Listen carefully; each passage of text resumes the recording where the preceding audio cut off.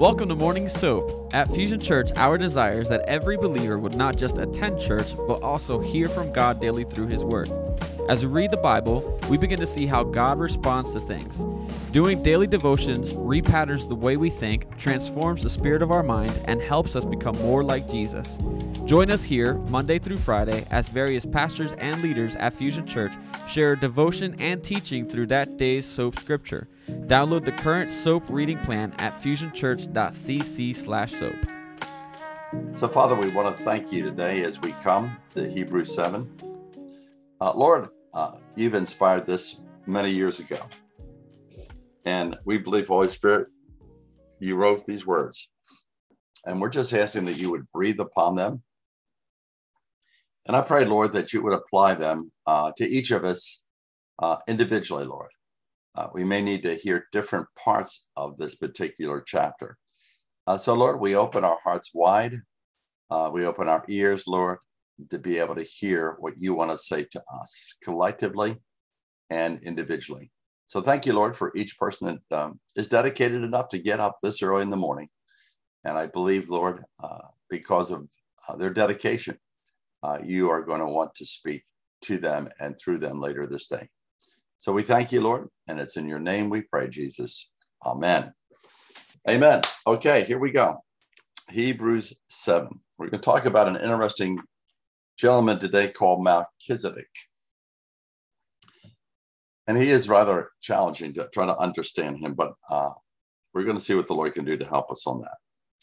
7:1. For this Melchizedek, king of Salem, priest of the Most High God, who met Abraham as he was returning from the slaughter of the kings, and blessed him, to whom also Abraham apportioned the 10th part of all the spoils, was first of all, by the translation of his name, King of Righteousness, and then also King of Salem, which is King of Peace. Without father, without mother, without genealogy, having neither beginning of days nor end of life, but made like the Son of God, he abides a priest perpetually. Now observe how great this man was, to whom Abraham, the patriarch, gave a 10th of the choicest spoils. And those indeed of the sons of Levi, who received the priest's office, have commandment in the law to collect a 10th from the people, that is, from their brethren, although these are descended from Abraham.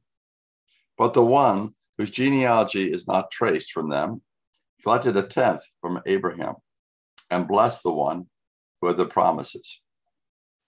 But without any dispute, the lesser is blessed by the greater. And in this case, the mortal men receive tithes, but in that case, one receives them, of whom it is witnessed that he lives on. And so to speak, through Abraham, even Levi, who received tithes, paid tithes, for he was still in the loins of his father when Melchizedek met him. Now, if perfection was through the Levitical priesthood, for on the basis of it the people received the law, what further need was there for another priest to arise, according to the order of Melchizedek, and not designated according to the order of Aaron? For when the priesthood is changed, of necessity, there takes place a change of law also. For the one concerning whom these things are spoken belongs to another tribe, from which no one is officiated at the altar. For it is evident that our Lord was descended from Judah, a tribe with reference to which Moses spoke nothing concerning priests. And this is clearer still, if another priest arises according to the likeness of Melchizedek, who has become such not on the basis of a law of physical requirement, but according to the power of an indestructible life. For it was witness of him, thou art a priest forever according to the order of Melchizedek. For on the one hand, there's a setting aside of a former commandment because of its uselessness. For the law made nothing perfect. And on the other hand, there is a bringing in of a better hope through which we draw near to God. And inasmuch as it was not without an oath, for they indeed became priests without an oath, but he with an oath, through the one who said to him, Thou, Lord, hast sworn and will not change his mind. Thou art a priest forever. so much the more also Jesus has become the guarantee of a better covenant. And the former priests, on the one hand, existed in greater numbers because they were prevented by death from continuing. But he, on the other hand, because he abides forever, holds his priesthood permanently. Hence, also, he's able to save forever those who draw near to God through him, since he always lives to make intercession for them. For it was fitting that we should have such a high priest, holy, innocent, undefiled, separated from sinners, and exalted above the heavens, who does not need daily, like those high priests, to offer up sacrifices, first for his own sins, and then for the sins of the people, because this he did once for all when he offered up himself.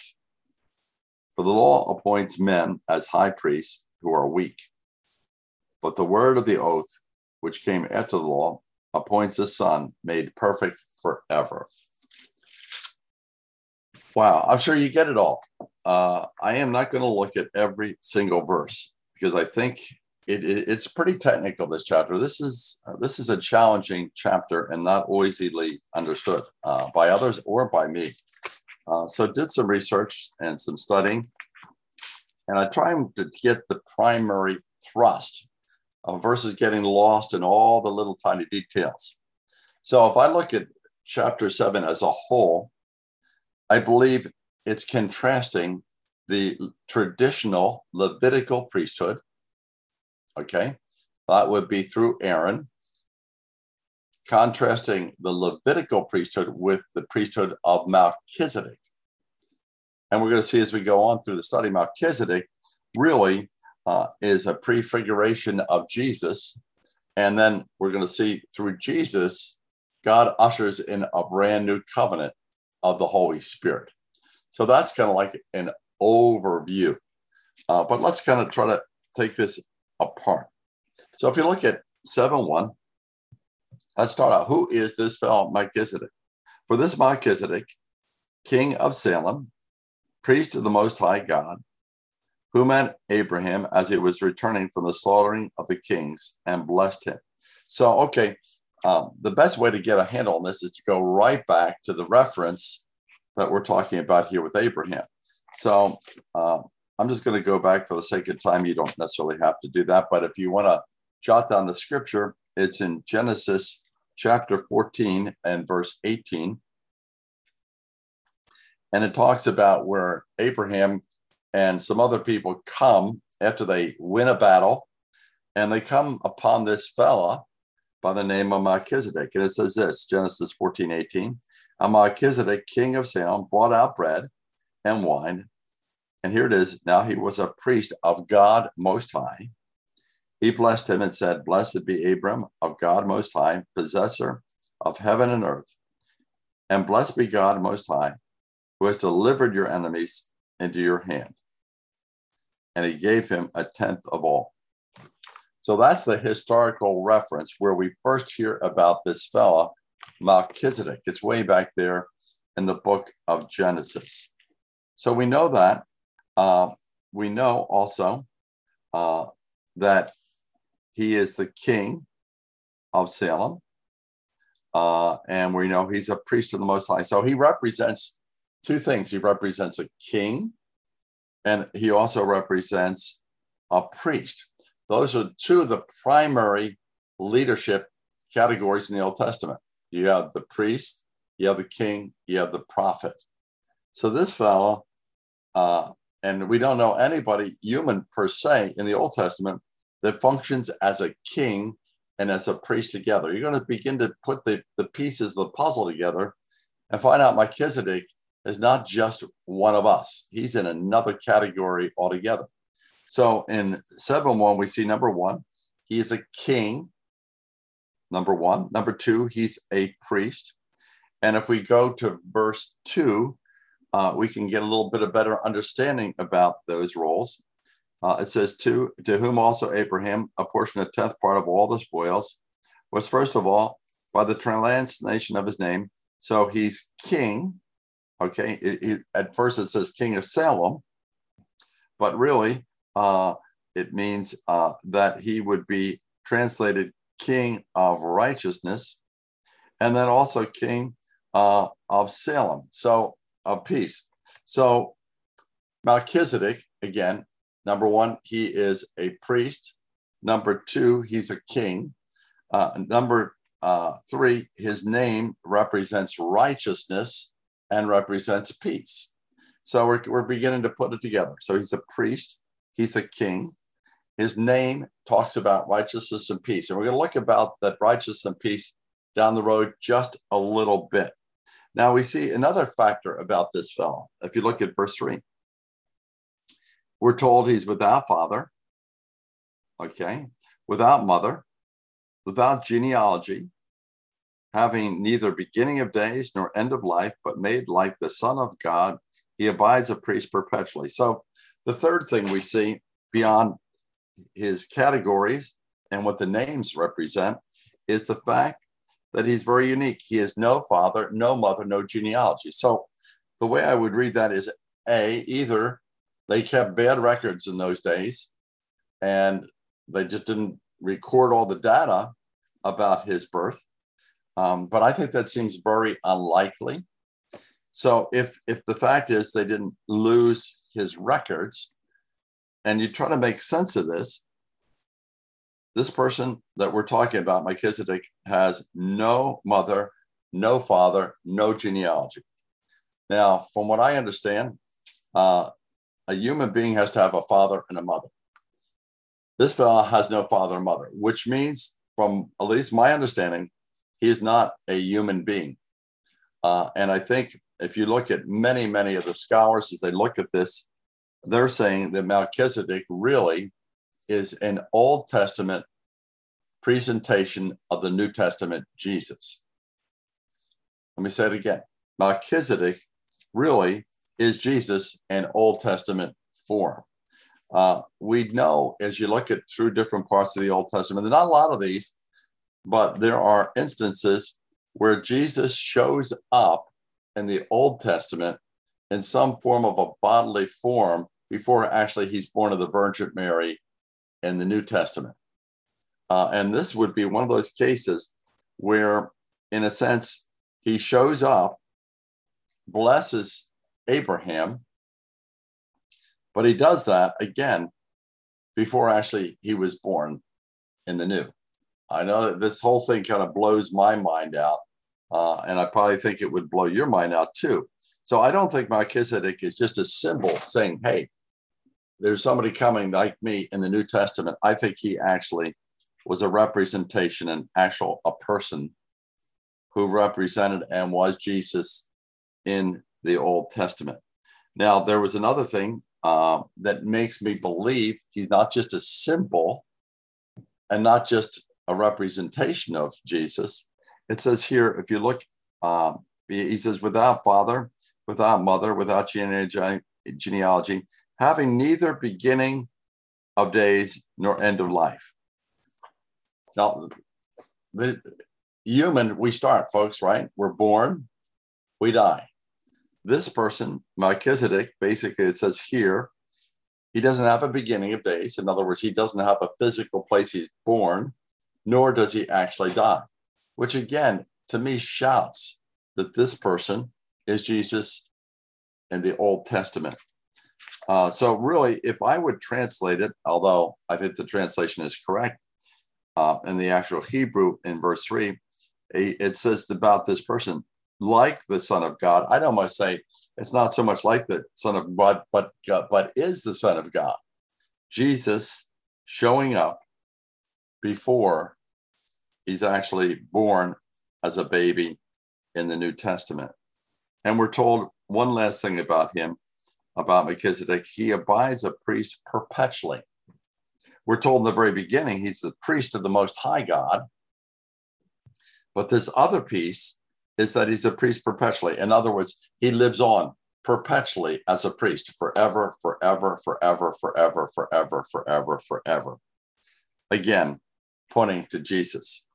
So let's take a look at this whole picture that Melchizedek is, in a sense, Jesus in the Old Testament. So we're told, number one, that he's a priest, okay, that Melchizedek is a priest, and that he's also specifically a high priest. And again, this I think is referring to Jesus, that he is a priest and he is a high priest. And if you look at verse 26, I think this is describing Jesus. It says, "For it was fitting that we should have a high priest, holy, innocent, undefiled, separated from sinners, and exalted above the heavens." So again, this whole person that we're talking about, Melchizedek, again, I believe is really referring to Jesus versus the Old Testament Aaron and the Levitical priests. Jesus is bringing in a whole new form of priesthood, and he's a high priest, and he's exalted above the heavens. We're told that Melchizedek, his name represents righteousness and it represents peace. Well, I think what we can see clearly that Jesus lives out those names in his life. If you look at 1 John chapter 2, verse 1, it says with this, "We have an advocate with the Father." Here it is, Jesus Christ, the righteous. Okay, Jesus is righteous. And I think we'll see in a little bit, not only is Jesus Christ righteous, he makes you and I righteous by the shedding of his blood. So he is righteous. In Romans 5:18, it says this, "So then, as through one transgression, there resulted condemnation to all men, even so through one act of righteousness, there resulted justification of life for all men." In other words, through Jesus, through one act of righteousness on the cross, as he dies for your sin and mine, he makes us righteous and makes us right with God. So Melchizedek is righteous. He's the king of righteousness, but he's also the king of peace. When Jesus makes us righteous through the pouring out of his blood, he makes us at peace with God. In fact, even in the Old Testament, Jesus referred to as peace. If you remember in Isaiah chapter 9, Jesus is given many names. The Prince of Peace, and the other names, the Wonderful Counselor. But Jesus is called the Prince of Peace. He gives us peace with God. He breaks the barrier of sin, brings us back into communion and fellowship with God. Now we have peace with God, but not only do we have peace with God, we have the peace of God, which is an amazing thing. We did that in our Roman study on Thursday night, that God gives us this amazing supernatural peace. It's a fruit of the Holy Spirit. It's a peace that's undisturbed by the world and all of its craziness and all of its circumstances. So Jesus makes us righteous. He gives us peace with God and the peace of God. And we know that he does that through all the different ups and the downs of our lives. So, okay, Jesus is a priest, a high priest. Number two, his name represents righteousness. It represents peace. We're told, as we saw here in the beginning, he doesn't have a father or mother. And we know in the New Testament, really, that the real father of Jesus is not Joseph, but it's actually God the Father in heaven. So he doesn't really have an earthly father and mother. Yes, he does, but the real father is his Father in heaven. And then it said here again that he has no beginning of days nor end of life. That's verse 3. And from what we understand of Jesus, he is God, and God has no beginning. God has no end, and he lives on eternally. Again, that describes Jesus to a T, and he abides a priest forever.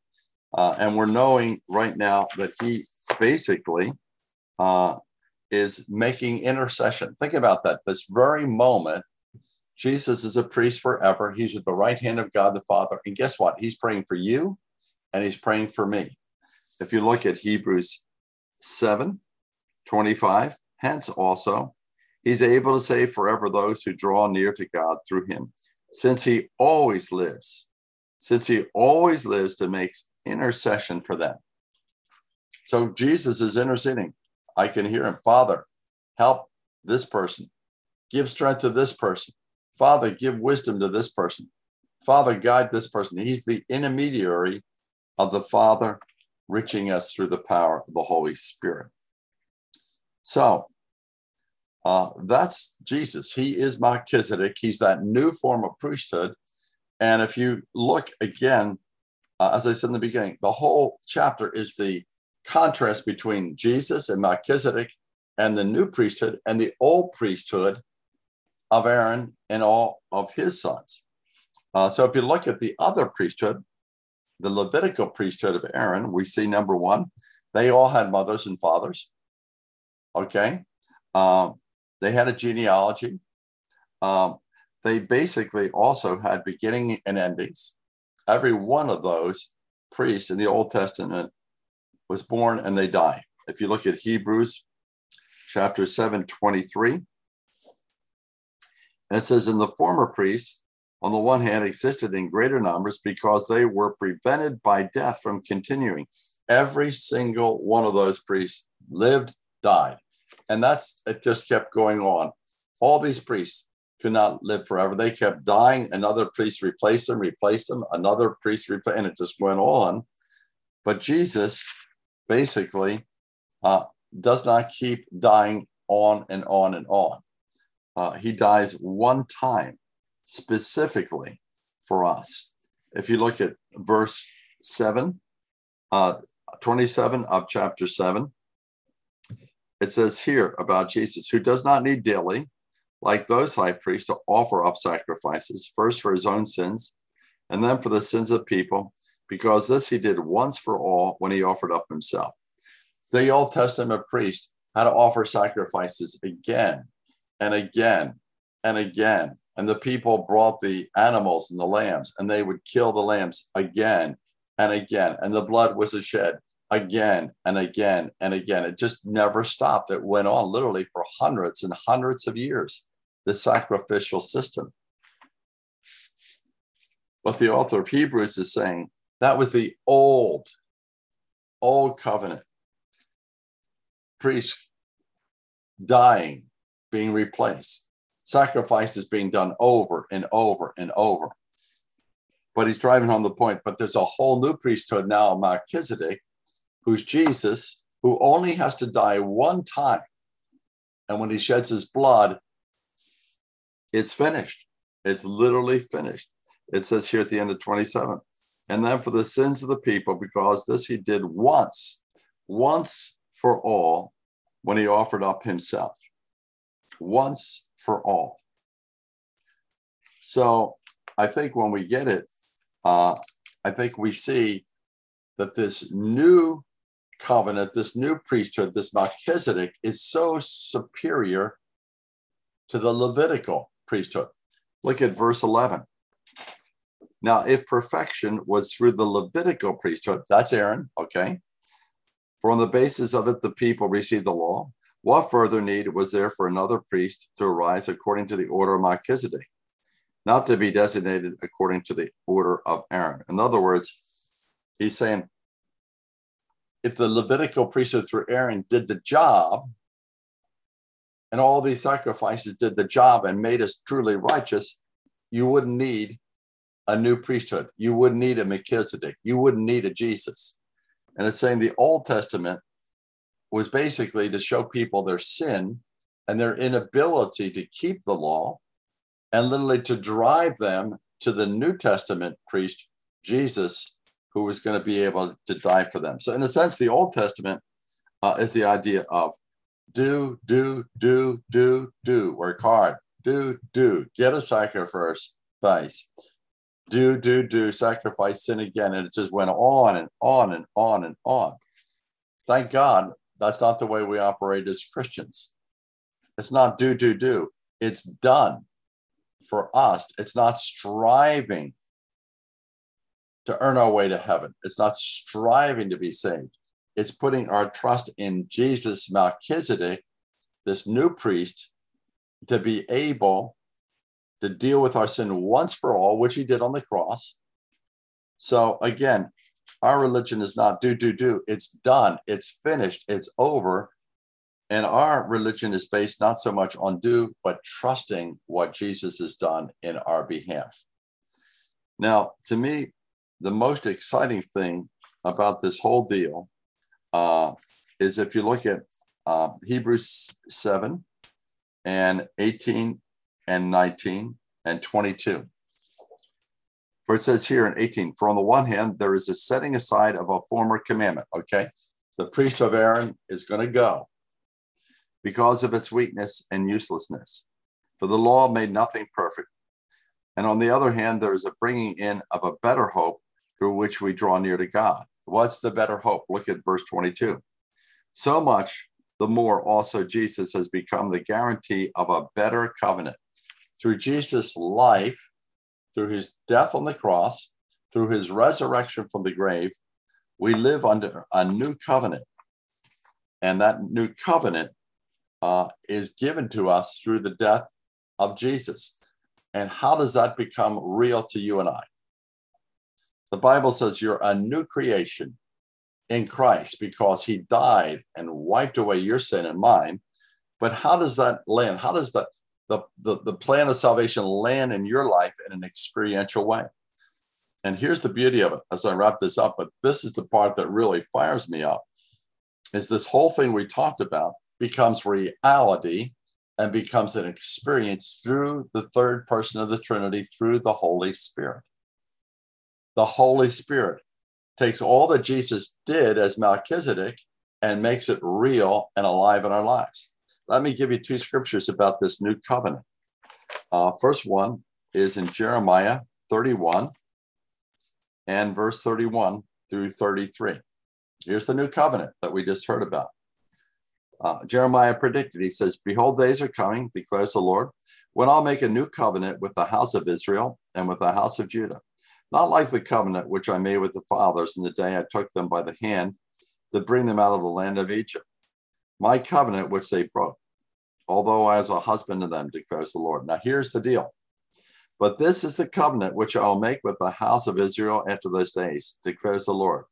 I will put my law within them, and on their heart I will write it. And I will be their God, and they will be my people. I'll put my law, not external laws that you have to keep there. He said, I'll put my law on the inside of them. And how does he do it? If that's the answer is in Ezekiel 36 and verse 26. Moreover, I'll give you a new heart. I'll put a new spirit within you. I will remove the heart of stone from your flesh and give you the heart of my flesh. Here it is. I will put my spirit within you and cause you to walk in my statutes, and you will be careful to observe my ordinances. So how does it all come alive to us? Everything that we talked about.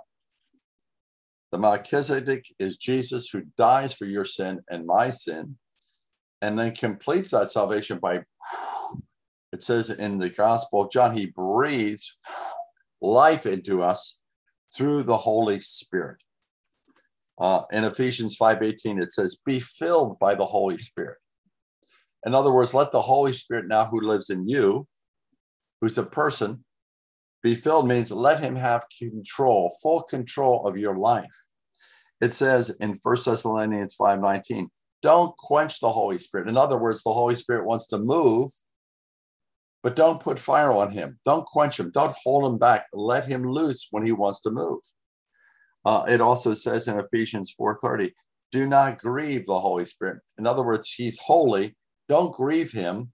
Don't hurt him by the way you think, by the way you speak, by the way you act. Be in sync with him.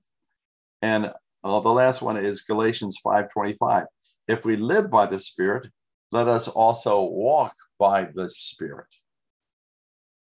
And then Romans 8:14, all are being led by the Spirit are the sons of God.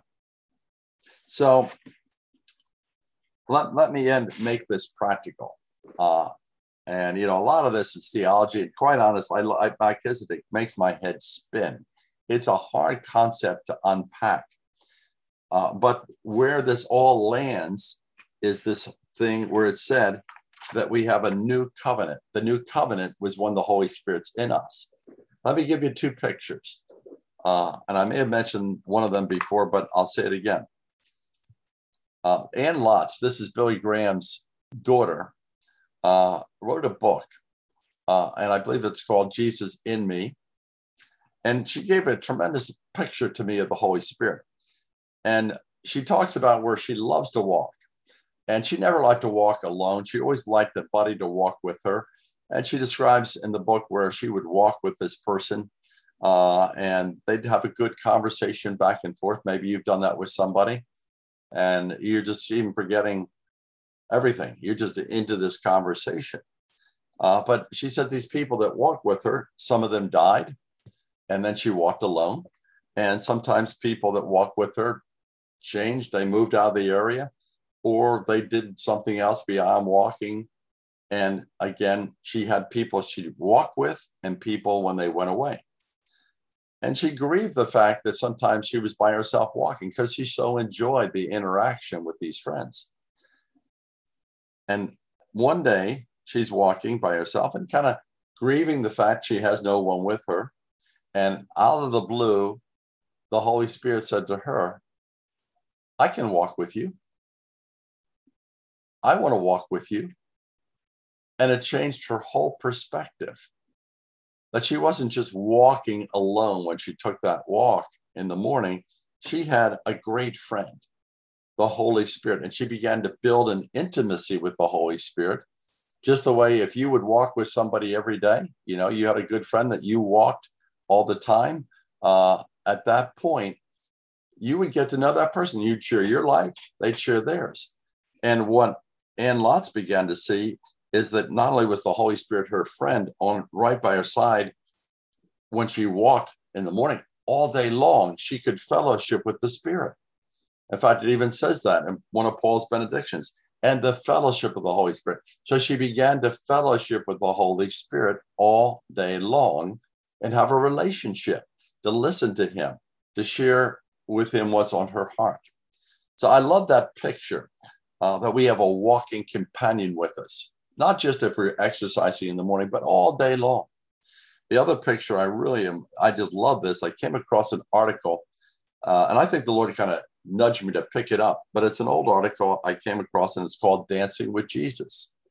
And it really intrigued me when I thought of dancing. I'm not a good dancer, but I know enough to know that the man is supposed to lead the woman in the dance. And if you want to see some amazing dancing, if you've ever seen the Olympics, the ice skaters, and the choreography, they are so in utter sync that when the man is moving, the woman just kind of moves flawlessly with them. And I began to think about that. And how does Jesus actually dance with us?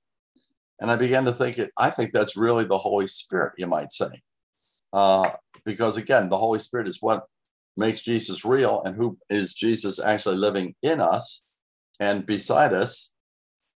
I began to think, that is the entire Christian life. Learning to dance with the Holy Spirit.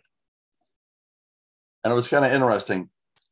One day I was going to Kathy's church and chatting with somebody beforehand. I had read this article about dancing with Jesus earlier that morning, and I was kind of excited about it. So I was talking to this fellow in the parking lot, and just out of the blue, I felt, as I was talking to him about that topic, I felt out of the blue, the Holy Spirit said inside of me, join my dance class. And I was shocked, like, whoa. This is kind of cool. Join the dance class with the Holy Spirit. And I thought, well, this is cool. I was originally, okay, Lord, I'm going to give you 5 minutes a day, Holy Spirit. Okay, we'll do a little thing. You teach me how to stay in sync with you. And I felt like the Holy Spirit said, no, it's not a 5-minute deal. It's just every day, Just picture your life as a dance with me. And all day long, I'm going to teach you how to stay in step with me. And I think it's exciting. We may not do that perfectly. I'm not a good dancer, but if I practice enough with Kathy, I'm sure Kathy and I could do pretty good. What do you think? I think, yeah, I mean, you know, if you work at any skills, it develops. And I'm figuring, hey, if I can learn to dance with my wife and that skill can be developed, why can't I learn how to dance with the Holy Spirit? So there's the challenge to you. I do not see Christianity as a burden. I do not see it as a complex thing. When I read Hebrews 7, honestly, folks, is kind of twists my brain around, and it gets very detailed, and I got confused and lost in it sometimes. But if you land Hebrews 7 with the new covenant, which is the Holy Spirit in you, your whole Christian life, I think, can be summed up. Learn to dance with the Holy Spirit. He's the leader. All you've got to do as a Christian is when he moves, you move. When he stops, you stop. And that's it. It's just learning his movements, learning his voice. It may not happen overnight, but I believe as we really cry out to God and say, God, I really want to learn to dance. I don't want to do my own deal. I want you to lead. I want to follow. I believe that prayer is one that is very pleasing to the Father in heaven. And I believe literally, he has no favorites. He will teach you how to dance with him. He'll teach me. And the beauty of it is Jesus is going to get all the glory and all the honor. So let's pray. Father, we thank you for Hebrews 7. We thank you, Lord, about the Abrahamic priesthood of try, keep the law, try harder, get frustrated, bring a sacrifice, try harder, keep the law, all the struggle. And we thank you, Lord, that that was not the only priesthood. You said there's also another priesthood, the priesthood of Melchizedek, the priesthood of Jesus, the priesthood that didn't have to offer a sacrifice over and over and over and over and over again. But that once, Lord, you died on the cross to deal with sin conclusively. And you died, Lord, to bring us to yourself, to bring us into a love relationship, Lord. Every single one on this Zoom call, Lord, to bring each of us into a love relationship. But Lord, we know it doesn't even stop there, because we know, Lord, you live out that love relationship in a tangible, experiential way each day through the Holy Spirit, through the new covenant of your Spirit that's in us. So Holy Spirit, I know you bring the Father, you bring the Son to each of us, you live in us as we've opened the door of our lives to you. So Holy Spirit, you be the lead in the dance for us. Teach us how to dance with you today. Teach us how to stay in step with you today. And we thank you, Lord, that as we do that, that Christianity is not burdensome. It's not striving, but literally, Lord, it's just resting in your arms of love, letting you lead us, letting you guide us. So Lord, thank you for your blessing that rests upon each of my brothers and sisters. May your face shine upon them, and may you shine through them today as we all open our lives to you, Holy Spirit. It's in your name we pray, Lord. Amen. Amen. You folks have a great day, and catch you real soon.